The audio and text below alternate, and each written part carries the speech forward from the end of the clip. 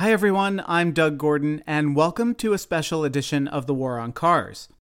It is summer, so we're taking a very quick break to recharge our batteries, work on some exciting projects, and prepare our new episodes, with the next one coming real soon.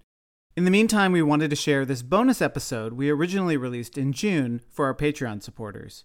It's our interview with Bob Sorokanich, the former editor-in-chief of Jalopnik, the news site about cars, the auto industry, and transportation. He was also the long-standing deputy editor of Road and Track. Pretty big crossover event here. My co-hosts Sarah Goodyear and Aaron Naperstek and I had a great conversation with Bob. He's a really nice guy, very thoughtful commentator on all things transportation, and it's the kind of thing you will get access to each month if you become a Patreon supporter of the podcast. You can go to thewaroncars.org and click support us, and starting at just $3 per month, you will get bonus episodes just like this one, as well as ad-free versions of regular episodes, invitations to live events, merch discounts, and we will send you stickers. Enjoy our interview with Bob Sorokanich.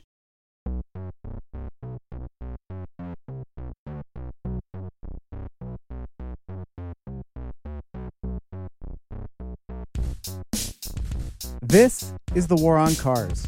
I'm Doug Gordon, and I am here with my co-hosts Aaron Naperstek and Sarah Goodyear.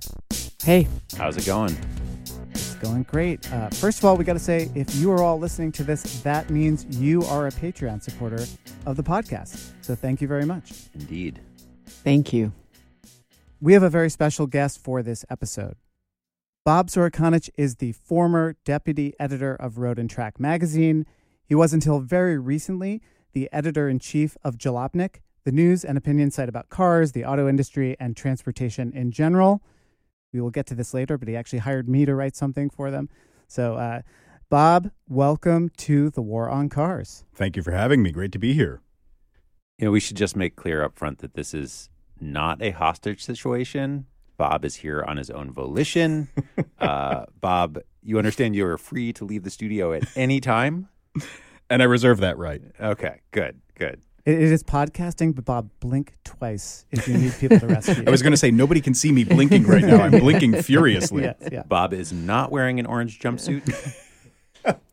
His wrists are not zip tied. I thought maybe we could talk about a sort of cars-related thing, the air quality in Brooklyn last week. Bob, you live pretty close by, so you were affected by this. Right by War on Cars headquarters. Yeah. How'd you fare with our big air quality emergency? I did all right. I definitely stayed indoors for, several days at a time. I actually went to the Metropolitan Opera one night, and I was amazed that the opera singers were able to still sing through, an airborne event. But yeah, it was ominous. And, I'm not going into an office anymore, so I was just sitting at home all day that day when it went from gray to a really apocalypse movie orange. Very bizarre. Yeah, the so last time strange. I'd seen that was in Southern California during the fires, and it's weird to see that on the East Coast. Can we just back up for 1 second here? Yeah. Okay, what's going on here with Bob and Doug? Bob, why? But Doug, why do we have the editor of Road and Track and Jalopnik in our studio right now? Yeah, so what's going on? That's a here? great question. Yeah. Yeah. It's a crossover episode with the War on Cars. This is your side piece? Are you two-timing us, Doug? Yeah. I host a podcast called The War on Cars. Yeah. Us on Instagram. But how did you guys meet? How did this come to be? A long time ago, you reached out to me and we met for coffee because you live in the neighborhood. And at that point, you were not at Jalopnik. You were. That's when I was at gig. Road and Track. Yeah, this was pre-pandemic. This Yes. is how far back this goes. Yeah. And I think it was just I realized that you were in the neighborhood, and I'd seen the War on Cars stickers everywhere, and I'd followed a little bit of what you all had been working on. So we met up for coffee. You gave me some stickers. I brought them back to Road and Track headquarters, and which raised a lot of eyebrows. A War on Cars sticker on my work laptop where I write car reviews. Nice. Yeah, and it just kind of it flourished into the beautiful thing that it is now. Well, right. And then you did hire me to write a piece for Jalopnik, which was all about the #BanCars slogan, which we can get into in a little bit. But then very recently, Bob, you just left your job at Jalopnik, and Bob emailed me and basically said in not so many words, like, yeah, I can come on now. That would be great. Not that you couldn't have come on before. Yeah, were you forbidden before? No. No, I just feel like, now I can speak a little more freely about car media. And I'm not immediately being recognized as talking as the editor-in-chief of the most influential car news website on the internet. So you don't have I'm to go a through free like agent. a PR department or something like that and have someone approve everything you're saying. I also have a lot more free time now. Well, this bonus episode is a real testament to Doug's diplomatic work, frankly. We got to build a big tent here. if we Yeah. wanna Sort win of the war like on cars. Reagan and Gorbachev or something. Yeah. Ooh, I It's like huge. that. I like that imagery. Huge summit. But I have a burning question. What kind of car do you drive? So I have a Mini Cooper, 2008 Cooper S, 6-speed manual, of course. It's my city kick-around car. I also have a motorcycle. I have a Royal Enfield Continental. Basically, the Mini is a fake British car built by Germans, and the Royal Enfield is a fake British motorcycle built in India. So I love a fake British vehicle. Got it. And why is the 6-speed thing sounded important to you? Manual transmissions are just, something that car people hang on to. Stick And- shift. Yeah. you mean. Yeah. Yeah. It's Got a it, point got it. of Thank pride. you. If I didn't mention that, somebody would go in the comments on your podcast and ask. It's so funny that, Aaron, you seem to have no idea what he was talking about when you are the car owner of the three of us. I used Wait to a drive minute. stick, and Supposed to- I really liked Look, it. So, we're yeah. trying not to turn off the Patreon subscribers. This is a bonus episode. I I feel mean, like I that's- just got some dark lore here. Well, I do then have to have a follow-up question, which is, so EVs can't have manual transmissions. Am I right? They can, but it would be a contrivance. So the whole reason why combustion vehicles have multi-gear transmissions is because a gasoline or diesel engine only makes enough power to get the car moving in a very narrow operational range. So it's like on a bicycle where you have all of the gears to make it easier to go slow and also to go fast. An electric motor doesn't need that. An electric motor does just as good of a job at a very slow speed as it does at a very fast speed. So you could have an electric vehicle with a manual transmission, and there are companies that do EV conversions of classic cars where they keep the stick shift, but it's sort of like it's adding a layer of complexity that you don't need, and it's one of the reasons why electric vehicles are more efficient is because you don't need all of that extra componentry because the motor can handle basically any speed you would want it to handle without a gearbox. Right. Okay, but that's sad for people who like to drive that way. I'm sorry. It sounds like you're being facetious, but it is genuinely true that No, people are it is mourning the sad. death of the manual transmission as we move to EVs. I mean, I am being serious that it's sad. I mean, we just have to let go of things as they change. So, Right. but it is sad. And I do think that from my perspective as somebody who likes driving a stick sometimes, and I think it puts you more in touch with what it is that you're doing. Absolutely. And I think it makes you more aware of the car as a physical object in space that Right. can hurt people, that you need to pay attention to, and it keeps your attention more You focused. you also I think. can't have your phone in one hand. Yeah. Usually. So or, it's or food. That whole. I mean, one of my favorite slurs for cars is a living room on wheels. Mm-hmm. And when you're driving a stick shift, you really don't feel like you're in a living room on wheels. I Like knew you're we in a would car find and common you're ground. driving. I just didn't think it would happen this quickly. I know, it's beautiful. 1 minute in. It's beautiful. We've solved the war on cars. That's it. Thank We you, did it. everybody. All right, let's go Everybody for a drives drive. stick shifts and bicycles. Yeah. See you later. No, but I think there is a commonality there where if you are somebody who loves riding a bicycle, you have a better understanding of how that machine works because you need to know how the gears work, because you need to know, okay, I'm going to downshift to get up this hill and then I'm going to go into my high gear for level riding. It's very similar, and it is that mechanical connection, and it does give you a lot of sympathy for the machine and understanding of how the machine works. And if you're operating the machine with some sympathy, you're not detached from the experience. Sympathy for the machine is a great title for something, but I'm not sure what yet. It's pretty good. Well, it's funny because I think also, it's like the ultimate tactile experience, which is vanishing from cars entirely. Like Absolutely. Touch screens for everything from adjusting your climate to the radio and your music to even signaling now is really, people are losing that tactile sense, which is adding to the distraction and adding to the, as Aaron was saying, living room on wheels feeling. And it messes with your ability to drive responsibly because, I sent you a video that I did on this about how you see so many people at night driving with their headlights off because they don't realize that they need to turn the headlights on because in a lot of modern cars, the dashboard is illuminated day or night. That always used to be your indicator. Oh, it's getting dark. I can't see the speedometer anymore. That was your subconscious indicator to turn on your headlights. And now that cars have these illuminated dashboards because they look slick, that's the only reason why they have them is because they look cool.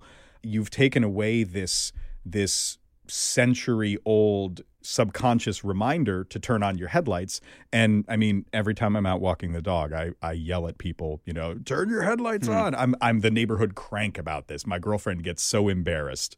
But it's one of those things where we've designed something that makes it harder for us to operate the vehicle safely. And it's all just done for aesthetics. It's all done because, some luxury car maker did it 15 years ago and now everybody needs to do it to look cool. But I feel like that's like almost everything in the modern car is like that, like the huge front ends of SUVs and pickup trucks right now. My understanding is like there's no actual engineering need for that. Like we don't need a hood to be 5 or 6 feet off the ground. That's just pure marketing. It's pure aesthetics, and it's to intimidate people. It's a little more convoluted than that. Okay.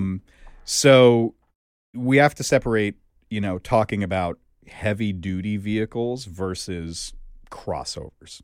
Crossovers are SUVs that are built on the platform that's usually shared with a family sedan. The heavier duty vehicles, the pickup trucks and the SUVs that are meant to tow heavy trailers or haul around heavy cargo, often need a bigger space for a radiator to keep the engine cool. There's a standardized test that pickup truck makers do where they'll tow a heavy trailer up a steep grade in Arizona in like 100 plus degree weather. So you've got to have that giant radiator to keep the engine from overheating during this incredibly stressful test. But there's also a lot of, vehicle design that's meant to make an aggressive vehicle look aggressive or a macho vehicle look macho. So there definitely is an aspect of that.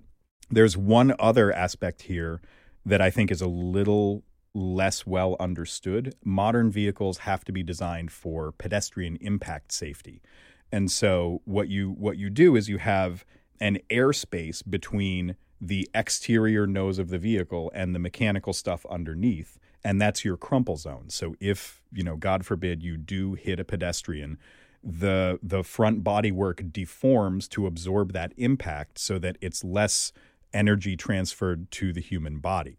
And this is a very nuts and bolts part of car design, but it is what automakers point to whenever they get criticized for making vehicles that are, bigger and bluffer and less aerodynamic, is that they have to engineer in that crumple zone space for not only for, regular impact testing, but also for pedestrian impact safety. And that's why a lot of cars, you look at passenger cars from the 90s and they all had these very shrink-wrapped sort of soap bar-shaped noses for better aerodynamics. And then the pedestrian rules came in the early 2000s, and all of a sudden everything got sort of bluff and boxy in the front end. But there is also a fashion side to that. And there's the reality that when the hood is 5 or 6 feet tall, it doesn't matter if there's a crumple zone on it because you're getting crushed under the wheels of that vehicle after being knocked down. Or you're getting hit in the chest and the head. I mean, there's that whole Detroit Free Press investigation that showed that these vehicles with higher front ends are like way more dangerous than the ones with lower front ends. And there's also the visibility aspect of it where if you've got a child walking in front of you, you can't see them if they're within 8 or 10 or 12 feet of the nose of the vehicle. that part of it is, to my understanding, very much just driven by aesthetics. And it also plays into a broader thing where vehicles that used to be considered work vehicles, that used to be considered, commercial heavy duty vehicles, are now being sold as luxury lifestyle vehicles and as status symbols. And so that's where you get into, pickup trucks used to have a nose that was this high and now it's a foot higher because it looks cool, because it looks tough. That sort of gets to one of my questions about, the marketing of cars is so relentless. I mean, so much money is spent on the marketing of cars and trucks and SUVs, and there's this constant sort of need to fluff up how exciting and cool they are. I mean, sometimes I wonder if this product is really so good, why do they have to advertise it so much? Like, why is the marketing so kind of desperate in a way? Because you'd think, well, everybody needs a car. We're all going to go out and buy cars. Is it just buy this one instead of that one? I mean, it does seem sometimes like the advertising it's desperate. It feels desperate that they're saying, like, this is going to make you cool.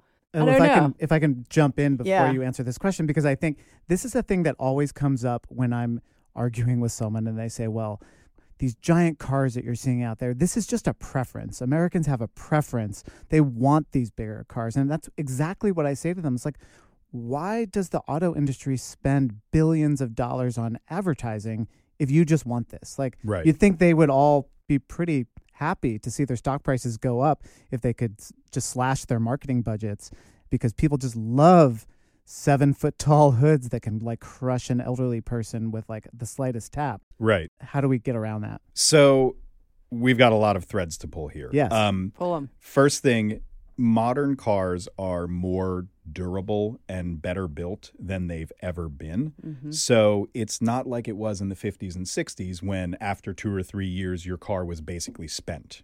My grandfather was a businessman. He would put 50,000 miles on his car every year. He would buy a new car every year all throughout the 60s because after a year and after 60,000 miles, that car was smoked. That doesn't happen anymore. I don't know the exact stat on this, but rough numbers, the average vehicle on American roads right now is about 12 years old. That's older than it's ever been. And a lot of that is thanks to the fact that cars are more durable, warranties last longer, cars don't rust out like they used to. So if you want to sell new cars, and if your business is selling new cars, you have to make it an emotional purchase. And that's always been the case. I mean, the auto industry basically invented modern PR and modern advertising, because if you were just buying a car based on how much room it had for how many people you needed to move around, you would just buy the smallest, cheapest, most fuel-efficient vehicle out there. We know that's not how most people make that decision. I mean, it's not even how I make that decision, and I have more of an inside view into how automakers sell cars than the average person, and I'm still susceptible to it. The aspect, Doug, that you brought up about how automakers hide behind this justification of, oh, we're just making these enormous gas-guzzling 3-row SUVs because that's what people want. I start to sound like a conspiracy theorist here. But the existence of advertising and the fact that automakers spend so much of their budget on advertising and marketing every year tells you that this shit works. We can curse on this podcast, right? Yeah, absolutely. Okay. This shit works, and it's why they spend millions and millions of dollars. I mean, I couldn't even give you a percentage off the top of my head, but marketing and advertising are a huge portion of what an automaker spends every year. When it comes to SUVs and pickup trucks, there's a chicken and egg thing, because it is more advantageous for a car company to build what is considered a non-passenger vehicle, meaning a utility vehicle, meaning a pickup truck or an SUV, than it is to build a passenger car, which is sedans, station wagons, hatchbacks. This all goes back, this is more of an answer than you asked for, but this all goes back to, in the 1960s, the federal government finally got around to categorizing vehicle types. And this was at the early days of emissions controls and fuel economy regulations on vehicles. And so the federal government defined two categories of vehicles. There's passenger cars, sedans, coupes, station wagons, hatchbacks, and there are non-passenger vehicles. These are considered commercial vehicles, work vehicles, utility vehicles. At the time, they were thinking about pickup trucks and farm vehicles. Isn't this, there's a whole the chicken tax thing? Am I right about this? This right? is part of it. Why should we penalize the farmer who needs to haul chickens? Why should they be taxed or have to pay more for a vehicle that they actually need? So I don't know that genesis of it. The way that I know the chicken tax is there is basically a carve out. If you're trying to sell a pickup truck in the U.S., if it's not made in the U.S., if it's imported to the U.S., there's a 25% tax on it right from the jump. That's why Toyota builds all their pickup trucks in the U.S. for the U.S. market. It's why, name any German luxury automaker, they build their SUVs in the U.S. so that they don't get taxed 25% for being imported to the U.S. When the government made these two categories, passenger vehicle, non-passenger vehicle, they defined a set of rules for what constitutes a non-passenger vehicle. It has to do with ground clearance. It has to do with the frontal clearance.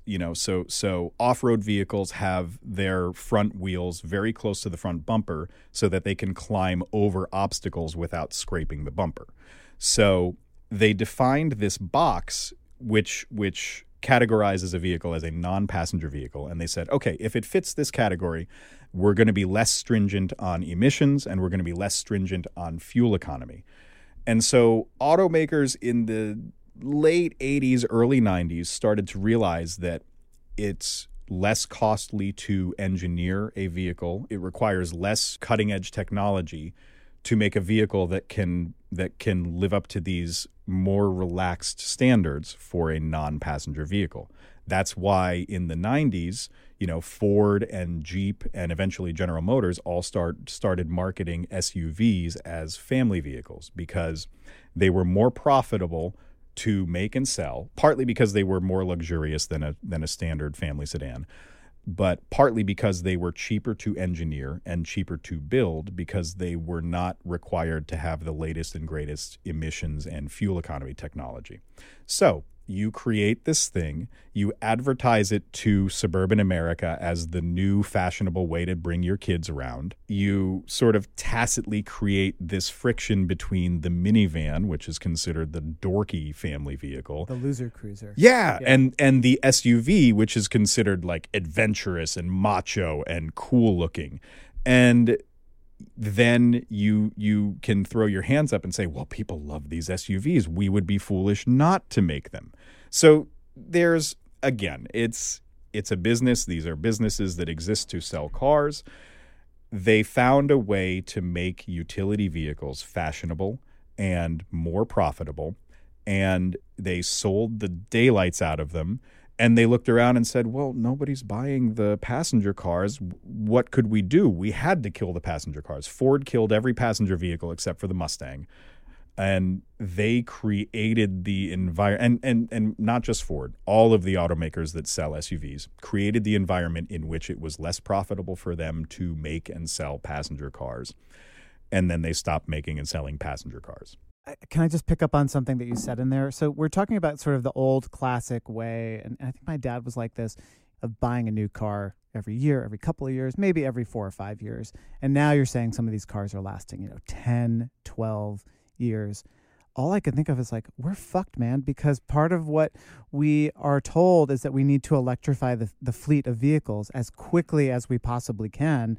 And we're talking about if someone buys a new gas-burning car today in 2023, it won't be till 2035, somewhere around there that car will be ready for replacement. Hopefully then by an electric vehicle. But we have to electrify everything now, basically, by 2030 at the latest in many scenarios. It's a tricky thing. A part of why automakers have decided to preferentially make SUVs is they're a higher price vehicle and there's more profit built into them. And so, especially at the higher end, you're talking about vehicles that can push $60, $70, $100,000. You can get an Escalade well over $100,000 if you're luxurious with your options. The average person probably can't afford a new car as easily as they could have 30 or 40 years ago. So as an automaker, you're prioritizing these high-priced vehicles that are going to the person who can afford to, buy a car every 2 or 3 years, or more likely lease it and then turn it back in, and the automaker can sell it as a certified pre-owned at their dealership. And that's how you get the turnover of all of these new luxury vehicles being bought and sold, and that's how you keep the car sales numbers high. The 12-year-old average vehicle fleet number, that's for everybody. That's for me driving my 2008 15-year-old car. That's for, somebody who can't afford to buy a brand new car and is stuck in the used market buying something that's 5 or 6 or 10 or 15 years old. So that's part of it, where somebody who's buying an internal combustion vehicle today, that vehicle will probably stick around for 12 years. It may not stay in the same hands for that time frame. It may be sold to a second or third or fourth owner. But you're right. The broader problem still is there, that we are still selling combustion-powered vehicles. And even if we flipped a switch tomorrow and every new vehicle coming out of the factory was electric, you've still got an aging fleet of vehicles that's still out there. And I don't know how we solve that, because there are more people who can't afford a new car than who can, and EVs are expensive right now.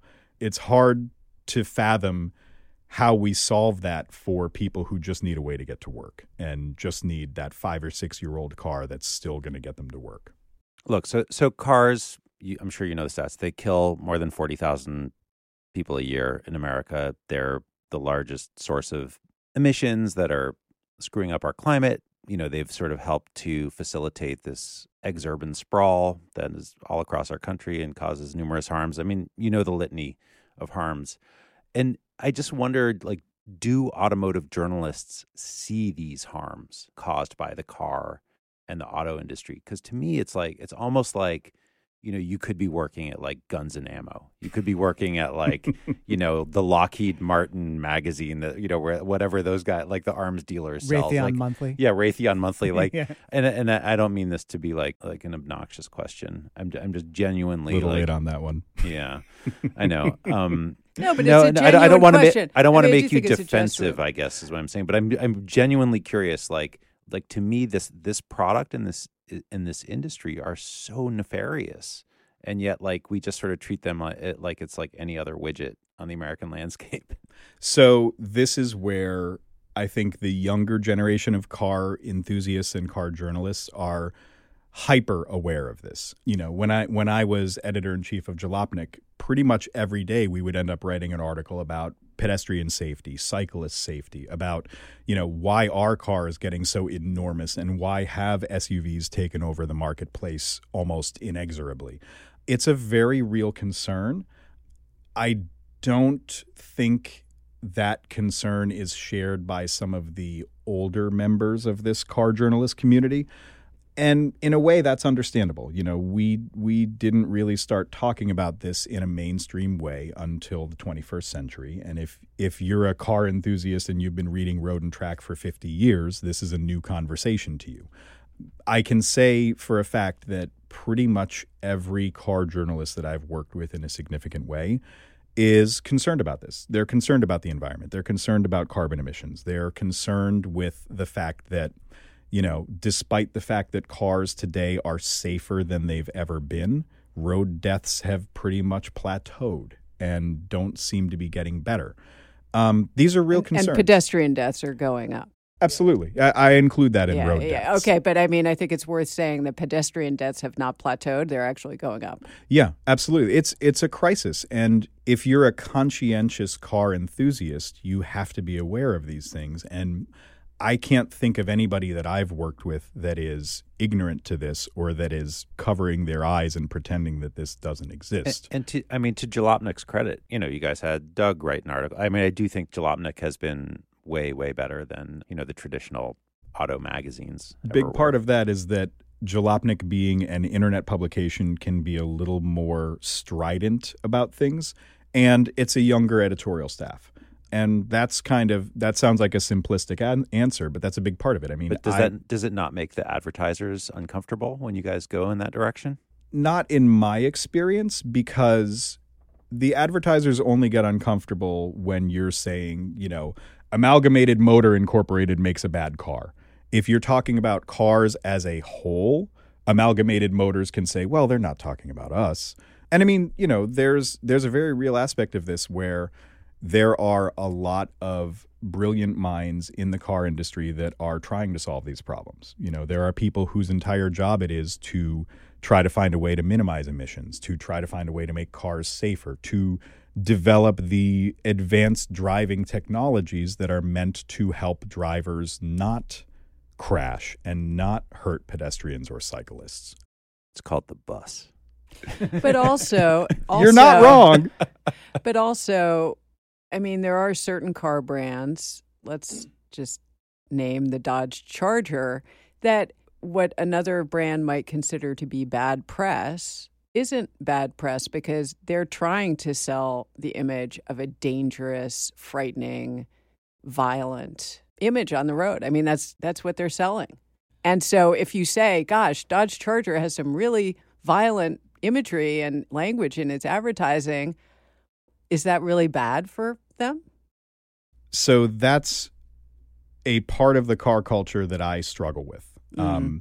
I love fast vehicles. I love powerful vehicles. I would love to sit here and tell you that there's not that's not attached to the hooligan excitement of driving fast, but that's part of the allure for me. And I am also a cyclist. I am also a person who lives in a city. I'm also a person who walks and takes public transit and does not want to get run over. But why do I love sports cars? Because they're fast. Why do I love driving on an empty, winding mountain road somewhere? Because that's exciting to me. I grapple with this. This is a hard one for me, and I think every conscientious car enthusiast grapples with this. It's the same feeling that I have about carbon emissions. I know that ideally our personal private transportation should not emit carbon, but I'm not as excited about the EVs that are out there right now as I am about a piston engine, which I can understand, and where I can get very nuts and bolts with the engineering and get excited about that. I think you make a very good point, which is that right now there is an aspect of car marketing that feels toxic and that feels like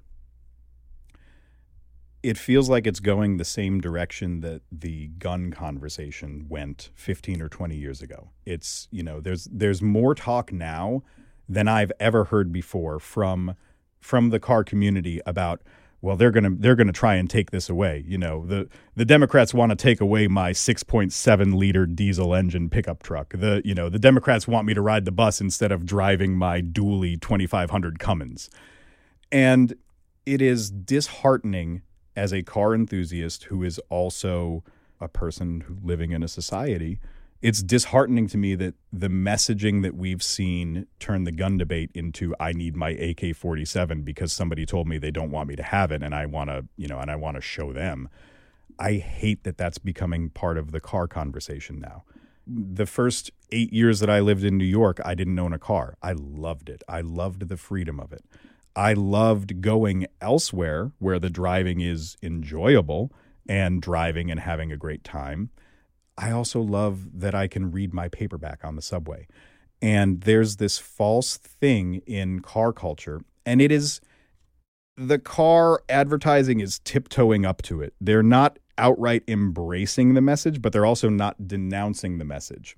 There is this aspect where the messaging is like, somebody doesn't want you to have this, therefore you better fucking enjoy it, and you'll show them by enjoying it. And I hate that. I hate how toxifying that is.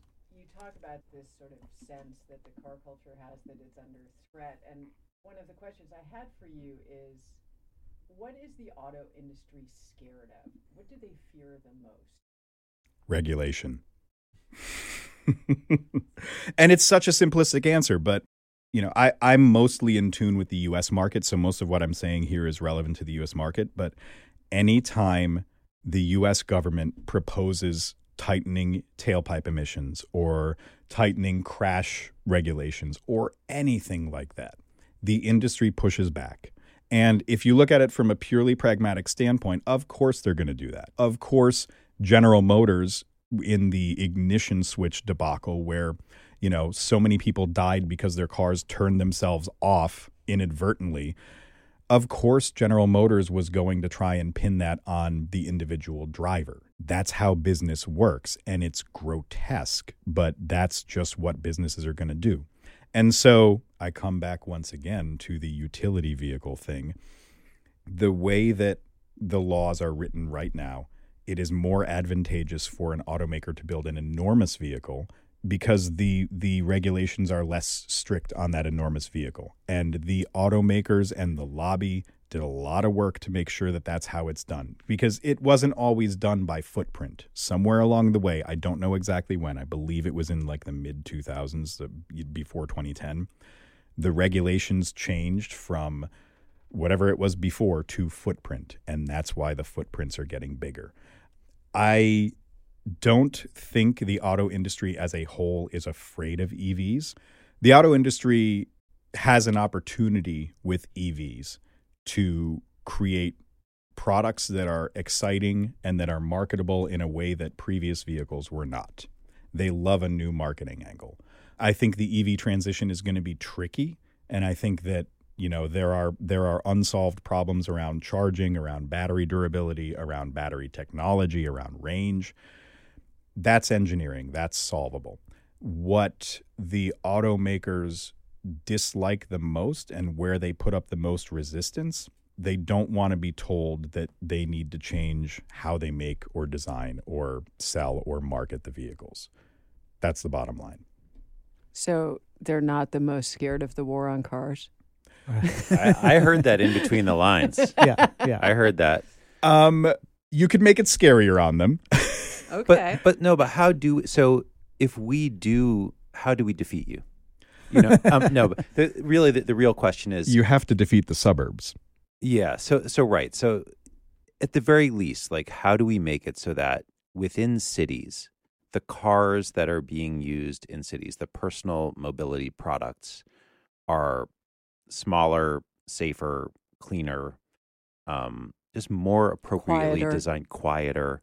Like, is there any scenario in which we can have a future where cities have a more city appropriate type of personal mobility product? And if we want to call it a car, fine, it's a car. Maybe the auto industry can even make them. I don't care who makes them. Golf carts. But like if it's golf carts, that's in all Or seriousness.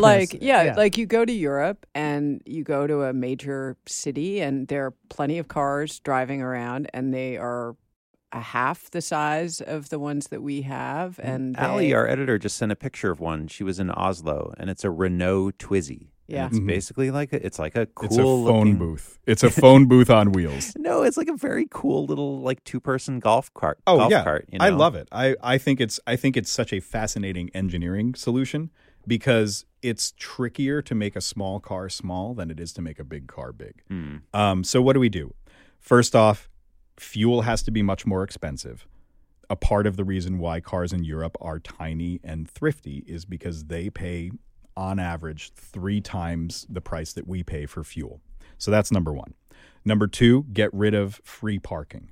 If you own a car, you have to pay to park it somewhere. Half of the people who own cars will get rid of them in a city because it's a hassle. I mean, I live on a street where I have to move the car twice a week. Even if I'm not driving it, I have to drive it. The third thing, and this is the part that's impossible to solve in a short-term way, make it not cool to own a large vehicle. And I do think that will shift. I look at this with about a 30-year view. When the minivan was first invented, it was the most bonkers sales success ever. Chrysler basically invented the modern minivan, and the modern minivan saved Chrysler. Ford and General Motors looked around and went, oh shit, we don't have one of these. And they cobbled together some half-baked stuff. And then for 10 years, the minivan was the dominant vehicle in America.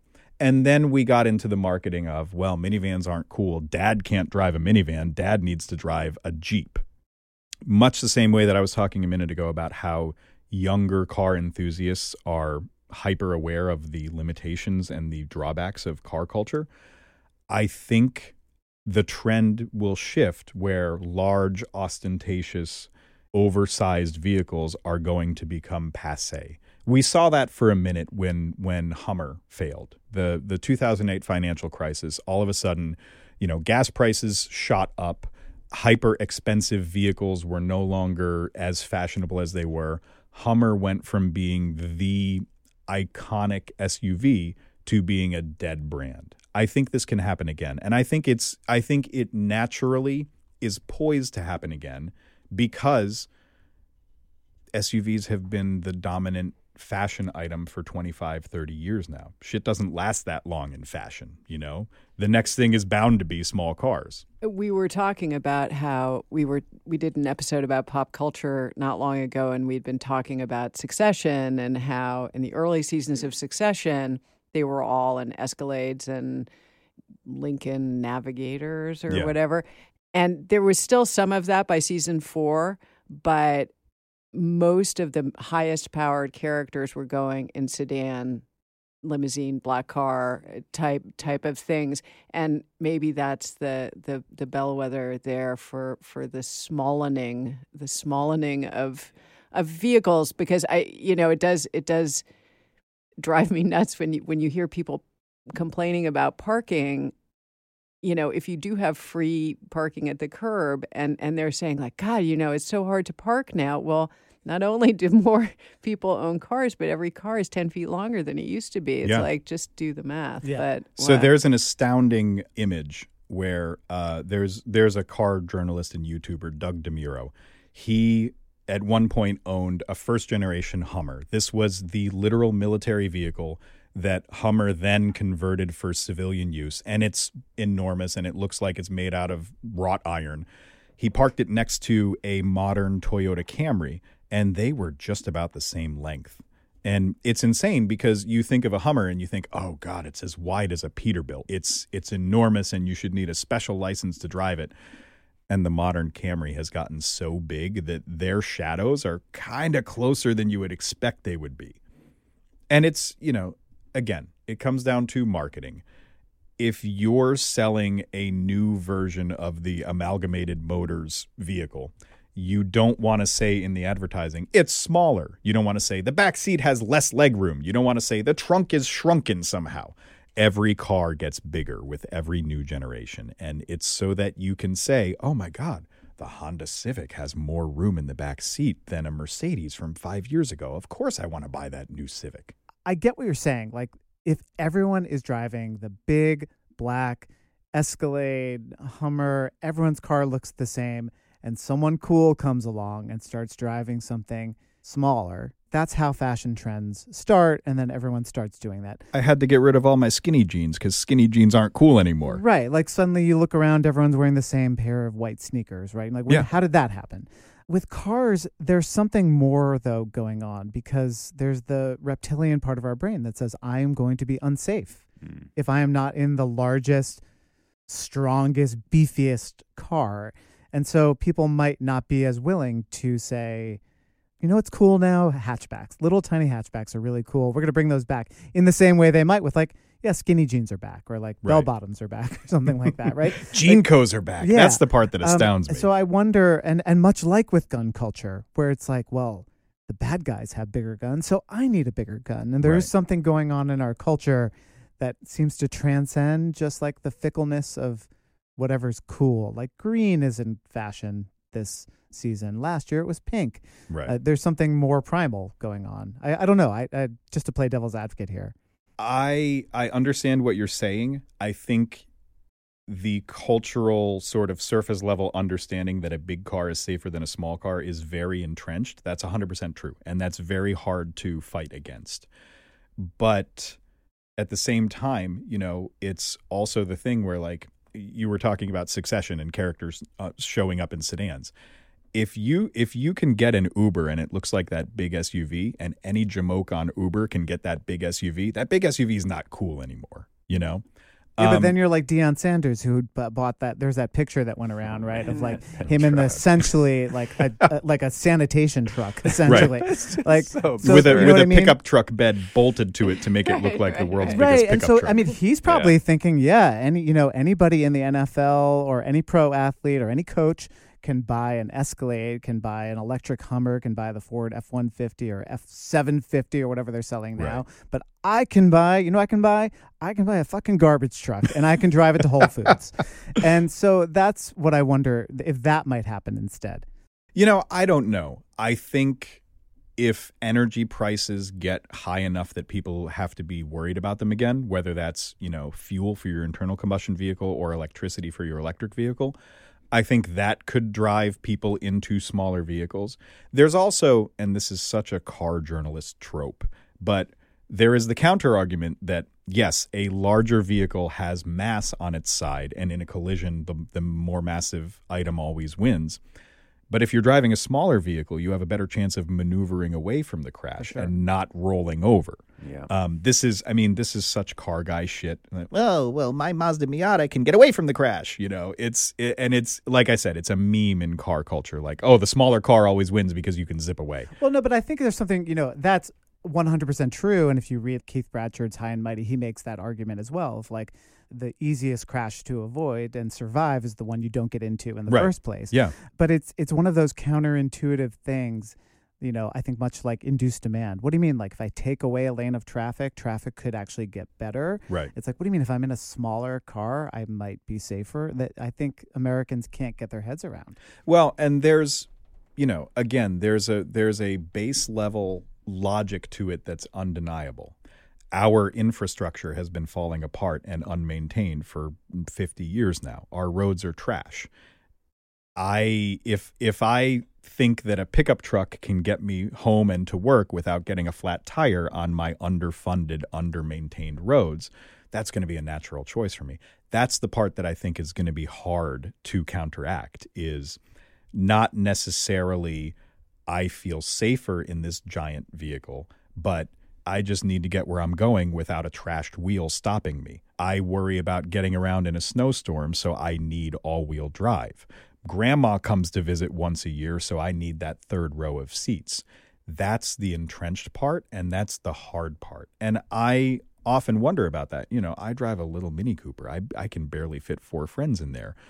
And then I think back to the fact that, like, when I was born, my mom drove a Camaro, All of my friends who are having kids now are buying boring, generic SUVs because, I need to fit the baby seat. Like, people survived, People had we all fun. went camping in like a station wagon. Oh, absolutely. Right. Yeah. And I think that's going to be a harder one to fix. But I also think, you've seen all of the cultural chat around K trucks. These super, super micro-sized pickup trucks that are now finally old enough to be imported from Japan. I love those trucks. Mm-hmm. Every Gen Z car enthusiast I know is agog over K trucks. No, that's a good example of cool. Yeah. Like that's a kind of cool that. And I do wonder if Gen Z growing up with this very visceral awareness of the crisis that we're heading into is going to have a different attitude towards some of this stuff. I think it's bound to happen. It sucks that we put so much on younger people. And, hey, guys, clean up the mess that we've all made. But I do think there's a lot of I just don't think it's going to happen on its own. We need some of these other forces like fuel prices or regulation or cities somehow taking control over car regulation from the state and feds and just saying, look, like, we're just not going to we're not going to allow this type of car on or this type we're at of least going to street, or- tax the hell out of Yeah, it. we're We're gonna going charge to you tax for it at a much higher It's not going to rate. be free to store it on the street Yeah. for, Right. This is where we all anymore. agree, and this is why I came here, because You're doing great. well, and genuinely, and I volunteered for this not because I thought it was going to be a fight, but because we all agree, and I can't speak for everybody. There's a lot of toxicity in car culture, but I don't enjoy driving in traffic. I don't enjoy, having to pay $100 to fill my tank because my pickup truck gets 13 miles to the gallon, as a hypothetical human being. My favorite times that I'm driving are as far away from traffic and congestion as is humanly possible. There is no car enthusiast who sits in gridlock and goes, man, I fucking love this. I did a video on this for Jalopnik. I wrote an article about this for Jalopnik. Car enthusiasts should be fighting hand in hand with the people who want to decongestify cities and the people who want to make driving a pleasure choice and not a survival necessity. Again, not speaking for everybody, but most of the car enthusiasts that I know who are under 40 are all in favor of that, because we all grew up in gridlock. We all grew up watching, the 2-lane highway become the 4-lane highway, become the 8-lane highway, and traffic never gets better. We all, we're all at an age now where, oh man, if I want a nice house, it's going to be an hour and 20-minute drive to where I have to go to work, and I'm going to have to drive 30 minutes to get groceries. Nobody likes that. And it's almost unfathomable how we ended up in a society like that, because nobody really likes it. Bob Sorokanich, thank you for joining the War on Cars. You did very well. Did we win the war? We're working on it. With your help. You're our man on the inside. Now that now you're out. So, yeah. Well, now I can speak freely about the fact that I actually hate cars and never liked them. Oh yeah. Okay. Yeah. He was our mole on the inside the whole time.